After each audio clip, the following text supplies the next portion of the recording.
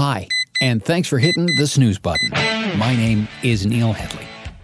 This will be an interesting episode. I'm interested to see what kind of a reaction we get to this, because there was a preemptive strike on Reddit even before this episode got released, with people saying, I don't know if you should be talking to a chiropractor about sleep. Here's the deal. So I am about to introduce you to my chiropractor, Dr. John Saunders. He has had, as I'll reveal as we get into the conversation, he has had literally my spine in his hands for about a year and a half now. And based on what I've seen from the x-rays he did before he ever laid a hand on me a year and a half ago, and the x-rays that he's been showing me every 6 months, I trust this guy. And so we got to talking in his office one day about the podcast. He listens, and he's got a lot of patients that talk to him about sleep issues. And he's a guy who talks a lot about sleep stuff. What's the right pillow to get? What's the right mattress to get? Doc, what position should I be sleeping in? So we get into all of that here. And one of the things that I want to get straight right out of the gate here is that much of what John is going to cover, first of all, he's not giving out medical advice. He's just, he and I are having a chat about sleep positions and pillows and whatnot, and you get to eavesdrop. So anything that you run into along the way that you think you might want to check out, talk to your own doctor or chiropractor first before you get moving along on these things. Also, I need you to keep in mind that everything that John is talking about in this episode is done from the perspective of a guy who works with necks and backs for a living. He is not a sleep expert. He is not a polysomnographer. Did I pronounce that right? I think I probably did. He's not a sleep professional. He is a muscular, whatever. He deals with necks and backs, okay? So we mention the name of our friend and previous guest, Dr. Mark Grandner, a couple of times in the course of the podcast. Mark, I would love to either, because now I know you're listening, even if it's just out of curiosity, I would either love to bring you back on to address some of what John's talking about here, or if you want to chat it out with us on Twitter, we would be happy to jump in on that conversation as well. Either way, I want to get you to my chiropractor as we talk about positions and mattresses and pillows and why we're talking about all of that in the first place. Here he is, Dr. John Saunders. Okay, so first of all, thanks for doing this today. I know you're a busy guy. My pleasure. In the interest of full disclosure, I have been putting my spine in your hands, literally speaking, for quite some time now because you are my chiropractor. Indeed. So now that the preamble is out of the way, we get to the official first question, which you tell me as you walked in the door today that you powered through the podcast, so you already know what the first question is. How'd you sleep last night? I slept okay. What's okay mean? Well, typically I sleep very, very well, but for some reason, I don't know, last night was just okay. It wasn't a bad sleep, but it was okay. Do you have stuff you do on a night that's not good? In terms of my sleep? Yeah. Do you have tricks? Do you have a thing that you try? Yeah, maybe get cooler, take the blanket off, take your PJs off. Right. Just something like that, I guess. It just became a whole different show. Indeed. Okay, because it's interesting because everybody's got different things they fall back on. I mean, and I don't recommend you try this, I used to do, if I couldn't sleep, I would get up and I would have the biggest handful of raisins I could possibly muster. In my head, the logic, air quotes around the word logic, was that the ensuing sugar crash after the raisins would probably put me into would lull me into some kind of artificial sleep. That makes some sense, I guess. But the initial part of the sugar high would keep you up probably a little bit too. Yeah, it was the dumbest idea ever. Okay, so by virtue of you having powered through the podcast, I also don't have to bring you up to speed on what's going on. If you're new to the show, however, as you're sitting listening, here's where all of this is headed. I am getting ready to start, entertaining sleep hacks, tips, tricks, ideas that people who have particular sleep challenges or high achievers or whatever they are, astronauts, I don't even know, what they do to help fall asleep at night. And I'm going to be tracking for a couple of weeks at a time each thing on my Fitbit. and looping everybody in on exactly how that's going. But I'm trying to make sure I've got all the other pieces in place so that I'm not swimming upstream unnecessarily. And that's kind of why I wanted to drag you in here today, because there's so much conflicting information out there about best practices in terms of pillows and bedding and positions and all of these different kinds of things. And I thought, you know what, rather than mess around and get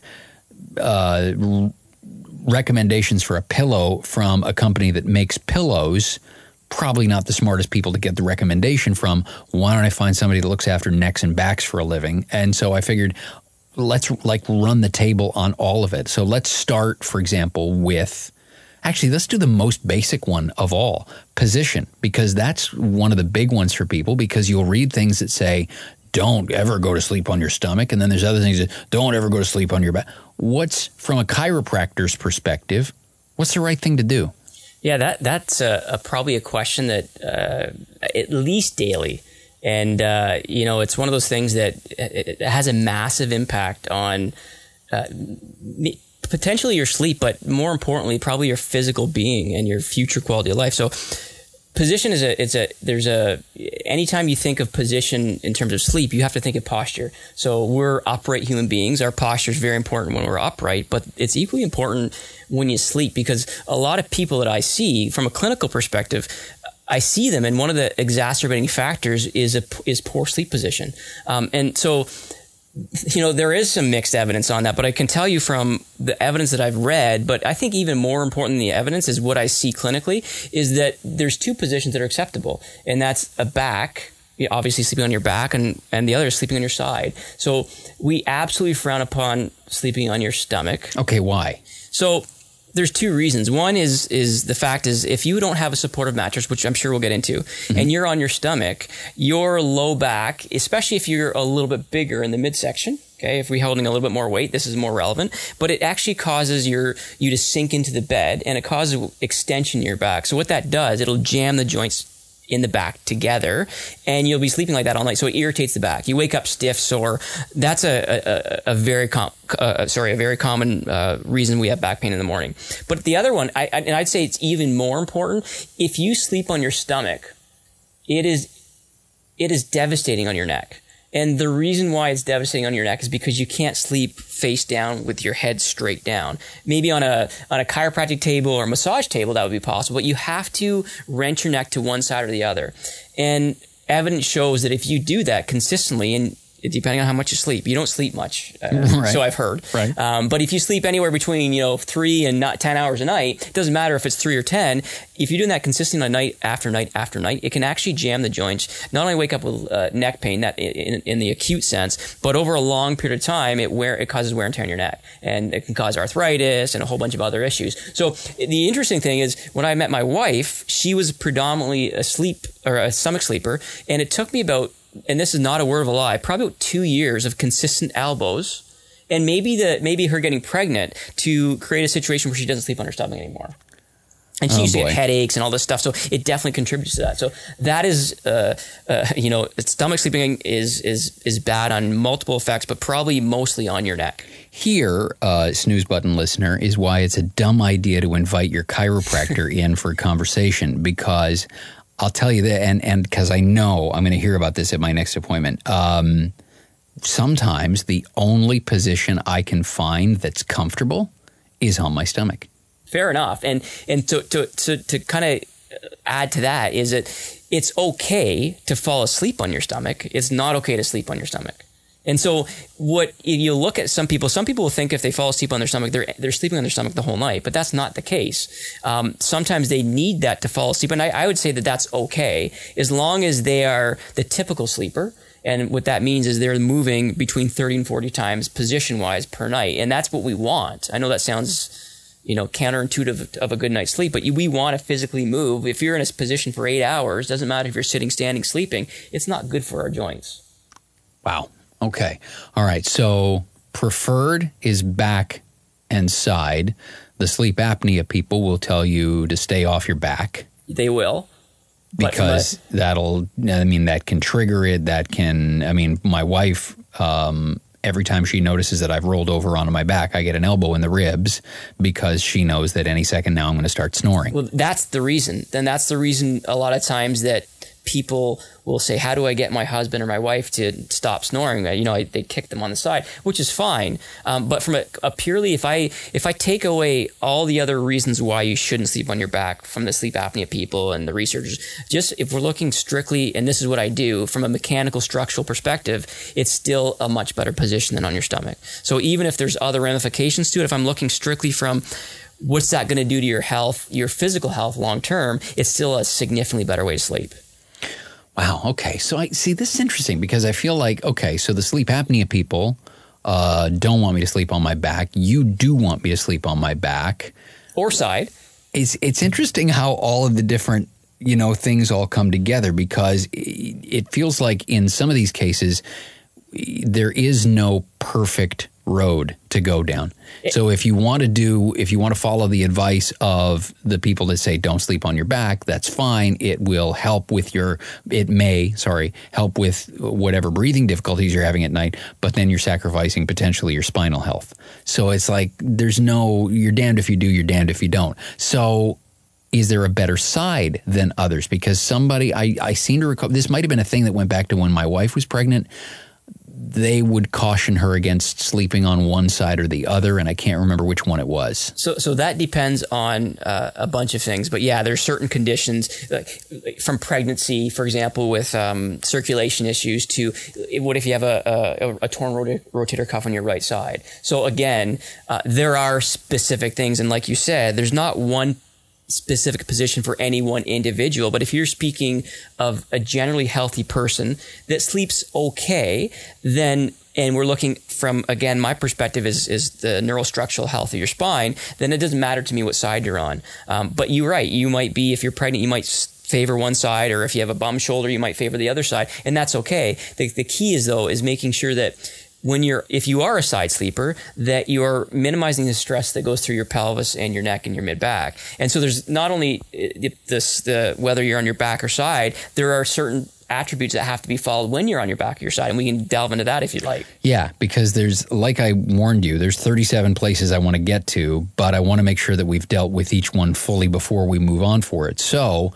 let's deal with back first. So if I'm going to try to become a back sleeper, what else do I need to do? So that's the easiest position. So again, we have to compare your sleeping posture to an upright posture, because that's what we call normal posture. And there's all these alignment measurements that we can do on an x-ray, but that's irrelevant right now. If you're a back sleeper, then there's two things you want to do. And this is true for whether you are a healthy individual with no pain issues or an unhealthy individual with back pain, for example. So it's pretty simple. When you're on your back, you definitely want to make sure that the pillow you're using is not a thick pillow. Because if you can visualize someone on their back, if they're sleeping with a fat pillow or two pillows or three pillows, which some patients tell me they do, then their head relative to their thorax or shoulders is shoved forward. And we don't want that, because that's the same posture that you've heard in the media lately, text neck and forward head posture. If you were standing up, you'd have your chin at your collarbone. Exactly. That would be very bad, because that's compressing disc, it's stretching nerves, it's irritating all the tissues there. You're going to wake up with either chronic headaches or neck pain. So you want a thin pillow. In fact, if you can sleep without a pillow, that would be fine too on your back. Some people love that. Some people can't do it because they psychologically think they need a pillow, but that's an actually healthy way to sleep on your back without a pillow. Now that's just the head. Okay, wait, I'm going to stop because I'm going to do this periodically. If I'm going to sleep on my back, if I can do it without a pillow, I'm further ahead. Don't I need neck support? Good question. So the difference between having neck support and too much pillow is the problem. So if you're going from a place where you put it this way, you'd rather have less forward head posture with too many pillows with no neck support, versus if you can sleep with a thin pillow, that is where you can get some neck support. And again, not to jump the gun to pillows, but a pillow is not meant for your head, it's meant for your neck. So we can talk about that when we kind of dive into the pillows. But just for this purpose right now, on your back, you don't want your head shoved forward relative to your body. Okay. So that's an easy thing to visualize. If you can look at yourself or your spouse or anybody that's lying on their back, just make sure their head's not forward. Otherwise, the pillows might be too big. The same applies to the lower back, though. So to take pressure off the low back joints and discs, an easy thing to do is to get a pillow and most people have seen this or read this or seen pictures that it just flexes your knees a little bit to take some of the pressure off your lower back when you're sleeping. Again, not necessary in terms if you don't have any issues, but it's still helpful to prevent issues. And specifically, if you have back pain, it will help take some of the pressure off that, and it should give you a better night's sleep. So if you are going to have a pillow and you're a back sleeper, it should go under your knees. That's right. And just flex slightly to cause a flexion in your knees to take some of the pressure off the bottom discs. I got to let people, every once in a while, I'm going to stop and let people catch up because I bet I can see it right now. There's people making notes.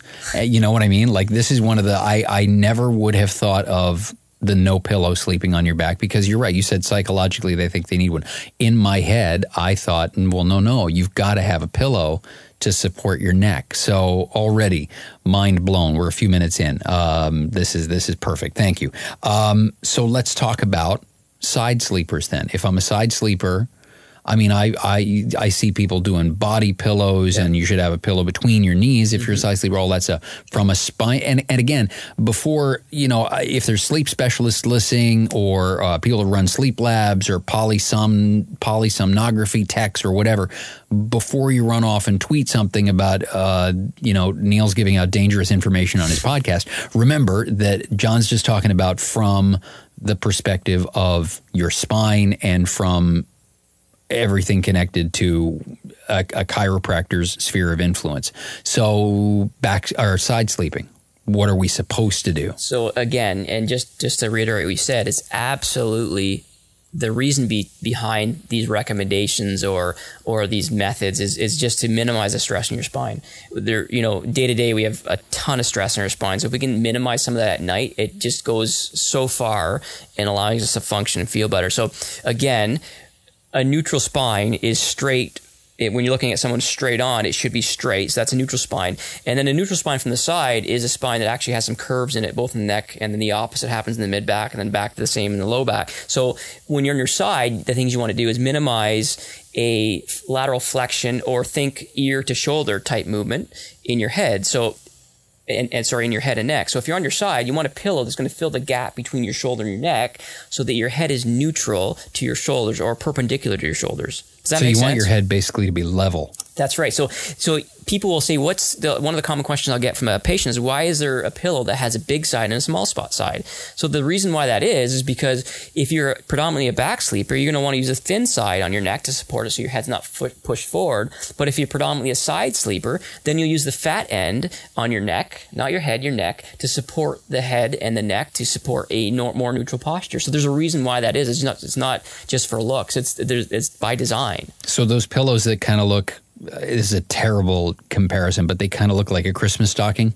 The profile of them, there's the one end that's more curved and more full. That's meant for side sleepers, and that goes under your neck. That's right. Okay. Yeah. So it's again, your head needs to be perpendicular or as close to it as it can. So, but you can also use a slide sleeper could also be having it too thin a pillow or a too fat pillow, because it goes both ways. You can either your ear can come to your shoulder too much, and that would be too thin, or it can do the opposite effect. It can tilt it the other way. So you actually need to have a pillow sized, ideally. And if that's as simple as taking someone with you when you go to buy a pillow, say you're in a mattress store, and say, lie you on the side and see if this actually is congruent with the size of your neck. So we actually measure them in the office, but you don't need to get that technical. But that's why those pillows are those shapes. Wow. Okay. All right. And so again, from a spinal perspective, we've dealt with side sleepers and their necks. What about from the neck down? Anything we need to pay attention to? 100%. So the other thing, though, before we go back down to the pillow between the knee issue, is that what I find is when I have a patient demonstrate to me that, so they say they're a side sleeper, I'm like, okay, great. And then they show me how they sleep.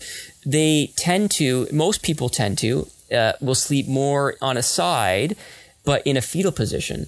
So Here I this go is again, getting complex, guilty as charged. but these are just habits. That's all they are. So any habit can be changed if it's done consistently. So what I mean by that is they get the right size of the pillow in their neck to keep their head neutral, but then they take their head and they flex it forward again, promoting that forward head posture, which we don't want to do. Right. So it doesn't have to be excessive, but when you put your head on the side of your side sleeper, you want to keep it as neutral as possible. Now you're going to wake up and you're going to be in different positions, but that's fine. You reset back to your normal position and just continue your night.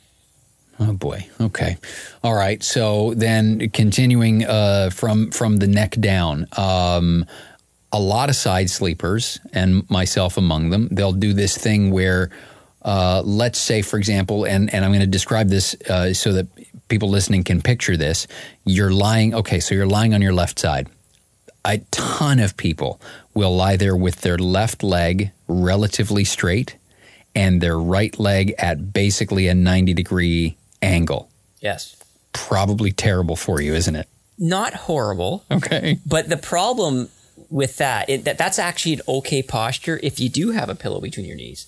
So the whole point of a pillow between your knees is, for some people, they'll say that, it makes them so their knees don't hit and get irritated. That's fine, but that's not a serious issue. The issue becomes if you're sleeping in that position with the left leg straight and the right leg bent, and your right leg is kind of is flexed significantly and you're rotated, then you're taking your pelvis and it's rotating through, and it's causing you. So basically, you're sleeping in a rotation through your pelvis and low back that can be translated right up to your mid back, and that's where the problem lies. So it's not that that's a bad position, but how you can make that less offensive to your posture and spine is just to put a pillow there, and that's exactly actually how I sleep on my left side, with a pillow between my knees and a pillow on my neck. Okay. All right. I knew you were going to get into this kind of detail, and it's exactly why I was so excited for you to come over. All right, so we've dealt with back versus side. Now, and I get that some of this is going to overlap because we've covered bits and pieces of it already. Start the conversation about the pillows. We've talked about if you're going to be a back sleeper, no pillow is optimal, or thin pillow if you can't stomach the idea of no pillow. But when we get into pillows, there's firmness. There's I walked into there's a Casper store that has just opened up here at the mall in town. They opened, I think, on Monday. We're recording this on a Friday afternoon. And I walked in, and there's a million different pillows to choose from. And I'm already looking at it, and I'm thinking about you coming here today, and I'm thinking, okay, which one is quote unquote right? And that's the question. And I'm sure you'll see if you come into my office, we do not have, 10 or 15 pillows for sale. We have a pillow for sale, but it's tucked behind the desk, and it's only talked about when someone comes to me and says, I've tried 16 pillows and none of them work. And I never used to be like that, but after 16 years in practice, I'm going to be in agreement with you saying that how do you pick the right pillow? And so the right pillow is the right sized pillow. That's all that's important. The right pillow might be firmer for you or softer for another. It doesn't really matter what pillow you use as long as the size for how the position you use is good for you. Okay, so let me jump ahead of you and see if I'm anticipating you right.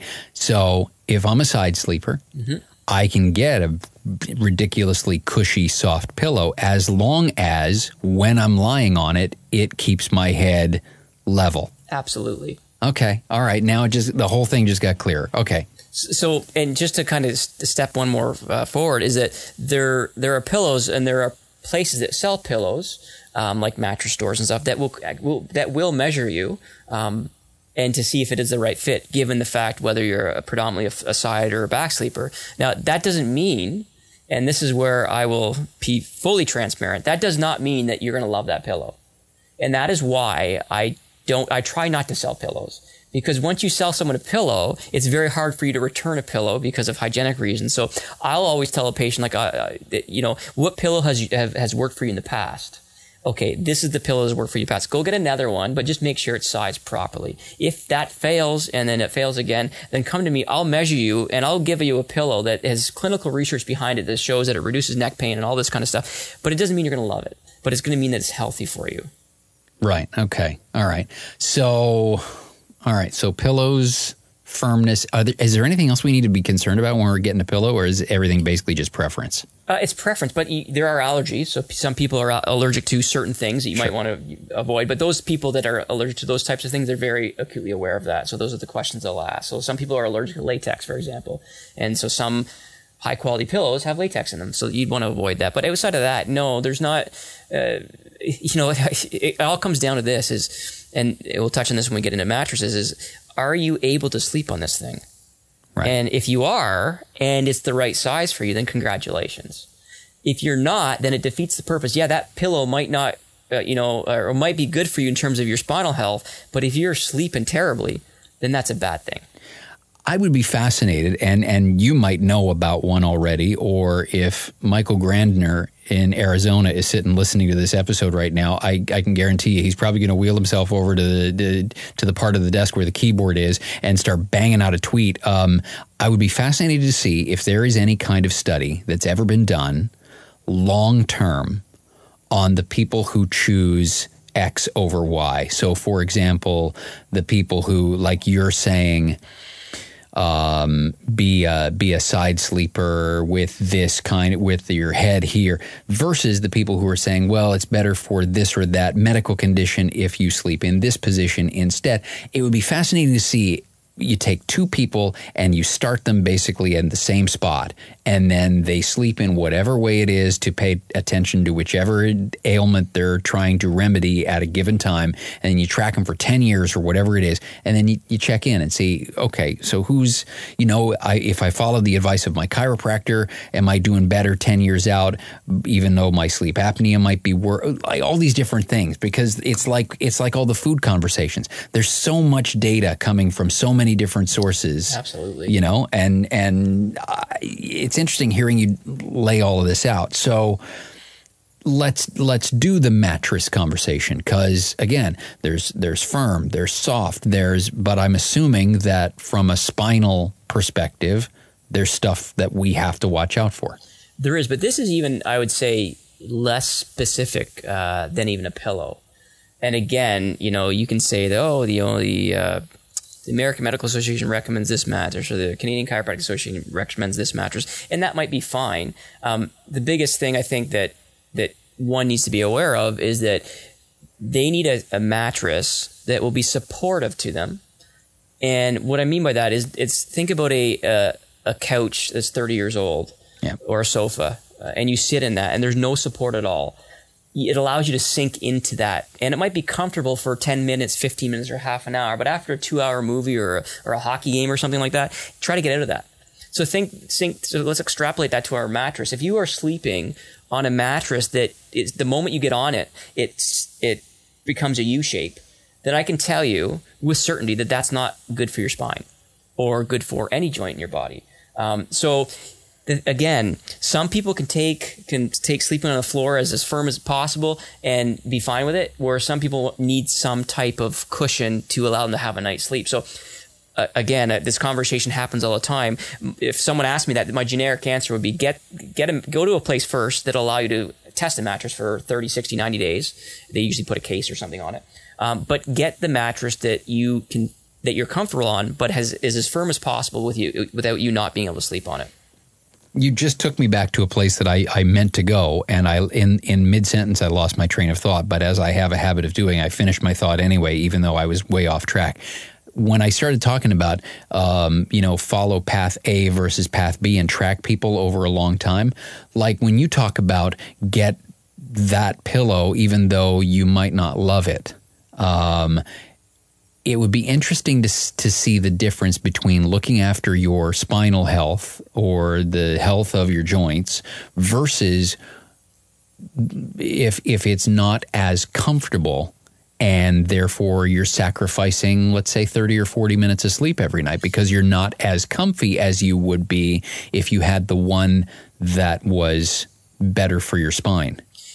And that's a good point. So I wonder what that trade-off is, right? Well, the thing is, I'm not aware of any long-term studies like that. I'm not saying there isn't any, and if someone that listens to this can provide one, that would be awesome. But the only studies I'm aware of is specific, and this is kind of a conflict of interest, you'd say, because oftentimes pillow companies themselves or mattress companies will do a study, and their only outcome measure is, well, I shouldn't say that. Their most outcome measures would be their perceived sleep quality. So the person will say, yeah, I felt good in that, or I felt like I sleep well, which is an important parameter, but there's nothing objective with that. And the other one would be maybe an objective pain measurement test. So when they wake up, for example. So they're the only studies I'm aware of that actually look at things like that, but they're generally short term. And their comparison to, say, one pillow versus another. So it would be interesting to see that. And when I say that you might not love this pillow, I'm not suggesting that you wouldn't like it. I'm just saying that everybody has their preference. So just because a study said that these people wake up with better night's sleep doesn't mean that they're going to like it or dislike it. I'm just saying that you might not like it, but I might. Right. Because it's so individualistic. And that's the same thing with a mattress. It's so hard to say, yeah, get the firmest one and sacrifice your sleep. That's counterintuitive to me, because not to change subjects, but if someone that's not sleeping, they are more inflamed. And if they're more inflamed, they have more pain. And for me, I want my patients sleeping, because I know the better night's sleep they get, the better they're going to feel functional, or the better they're going to feel from a pain perspective, but they're going to function better too. Outside of all the, the mental state statuses of a poor night's sleep.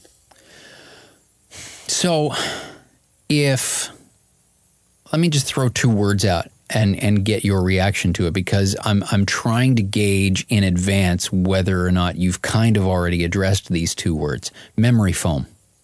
It's a question. So memory foam, I personally, and this is not a slight to anybody that loves memory foam, I just don't like it because I don't like the feel of it. But for other people that I see, they love it, and they swear that it helps them get a better night's sleep and they feel better in the morning. Okay, but from a spinal perspective? I think it's fine.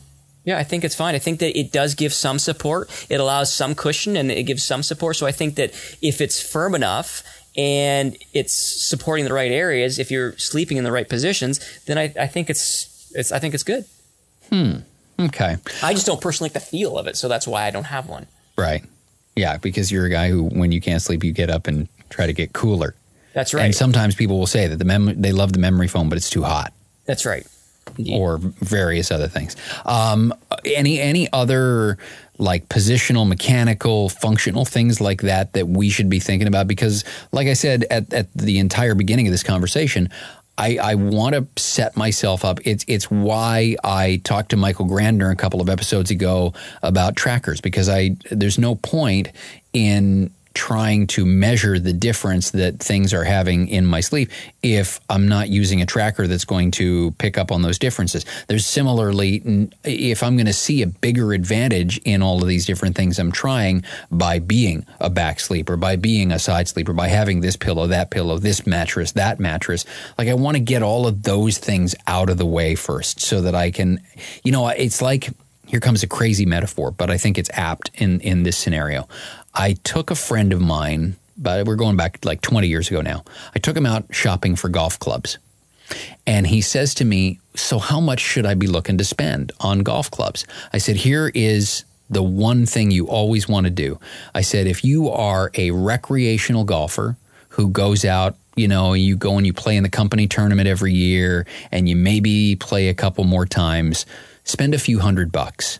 But if you're going to spend a lot of time golfing and you're going to get better at the sport by virtue of having played it more and more and more, you don't ever want to get to a point where you wonder if I could be really, really good if my clubs weren't holding me back. And so with everything that I'm doing related to sleep, I want to make sure that I've got the right clubs. Right. So that I'm not wondering if, I could be, I bet melatonin would have worked better when I tried it if I just had a different mattress. Well, okay, the mattress thing I can control right out of the gate. Let's get that stuff done and then move on to the fun. So that's a great analogy. And you've brought something to my mind is where, and again, the question will say, this is how the conversation goes in the office. So Dr. John, what kind of mattress should I get?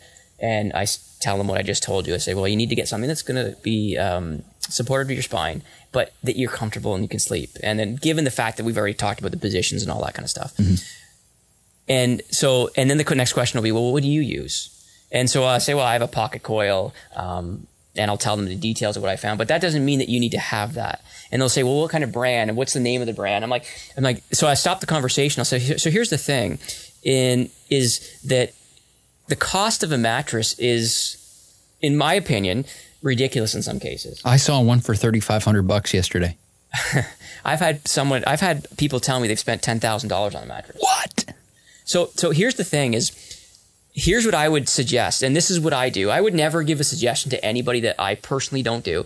I have never spent more than, and this is hard, but at the very most I've ever spent on a mattress is $800. Okay. Okay. And the reason why is that I can find a good mattress, and the other thing I'll say is never buy a mattress that's not on sale, because they're always on sale at certain times of year. So that's one thing. But the thing is that people will buy a mattress and they'll have no problem dropping, a lot of money on a mattress because they have a 25-year warranty. And so for me, it's like they might have a 25-year warranty that they're not going to disintegrate in front of you or, disappear. Sure. But you should be changing your mattress at the very most, at the 9-year mark. Probably before that. So buy a cheaper mattress, and not cheap in that that's bad quality. I'm just saying in a cost perspective, don't spend a lot of money on a mattress and just assume you're going to change it every 5 to 7, 9 years at the latest. Probably 5 to 7 is the best. And that way you're going to make sure that the support you get is consistent over a period of a 30-year or 40-year period of your sleep, or obviously more than that. But you're not going to feel like you can't go out and buy a better mattress or a new mattress because you spent this much money on one. So I always say don't buy the most expensive mattress, but buy something that you're going to be replacing in 5 to 7 years. Interesting. And if people would approach buying their cars that way, it would be an entirely different purchasing decision, right? It is, and the same goes to a pillow. So, Neil, how long do you think it could be, or you should be before you change your pillow? Well, I would assume it would probably be roughly the same as the mattress. No, you're shaking your head no already. It's less than that, and most people will know, because by the time a year, maybe you might be able to get 2 years out of a pillow. 2 years. 2 years, and again, it can maybe vary a little bit based on the material they use, but you just look at your pillow after a year. Even if you're flipping it and kind of puffing it up and washing it, it should be changed. Again, it's just breaking down to the point where your neck's not going to get the support it needs. Just, again, don't buy the most expensive one. Buy one that's going to support you, and have an idea that it will be changed out fairly soon. Okay, so, wow, this is a lot to digest. Any other functional, structural, mechanical things we should be thinking about when we're getting into bed? No, I think that just what we've talked about is kind of a general guideline for people. But again, I want to just put this out there that this is specific to someone that is generally healthy. These recommendations might change. So if someone has like an instability in their spine, if someone has had a previous spinal fusion, so if there's other things that are going on there, that might change some of these recommendations a little bit. But generally, the things we've spoken about are pretty good for most people. Yeah, and that's probably something that I should have made sure we mentioned off the very top as well, is John's not giving medical advice here. So, if there's anything that resonates with you that you're thinking of trying, particularly if you're a person who's not what they like to call, quote, normal sleeper, check with your own doctor first, check with your own chiropractor first, to see if the things that you've heard us talking about, if there is something that you want to go try, before you run out and you throw all your pillows into the trash because John said try sleeping on your back with no pillow. Maybe talk to your chiropractor. Say, listen, here's a thing I'm thinking of trying. What's your take? Are there any red flags for me specifically that I need to take into consideration? Yeah, 100%.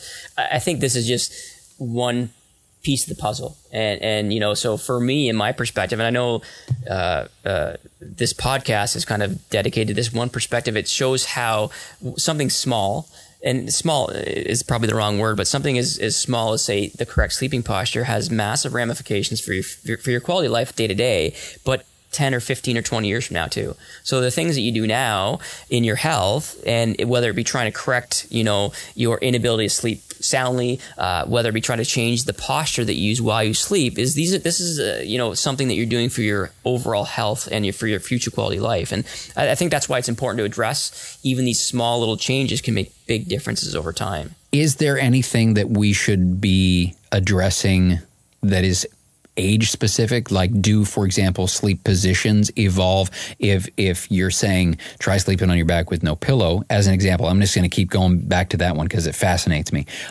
Is that a good approach for both a 15-year-old and an 85-year-old? I mean, I know it's going to depend on the individual person, but do our needs structurally for sleep change over time? Not if you have a generally healthy spine.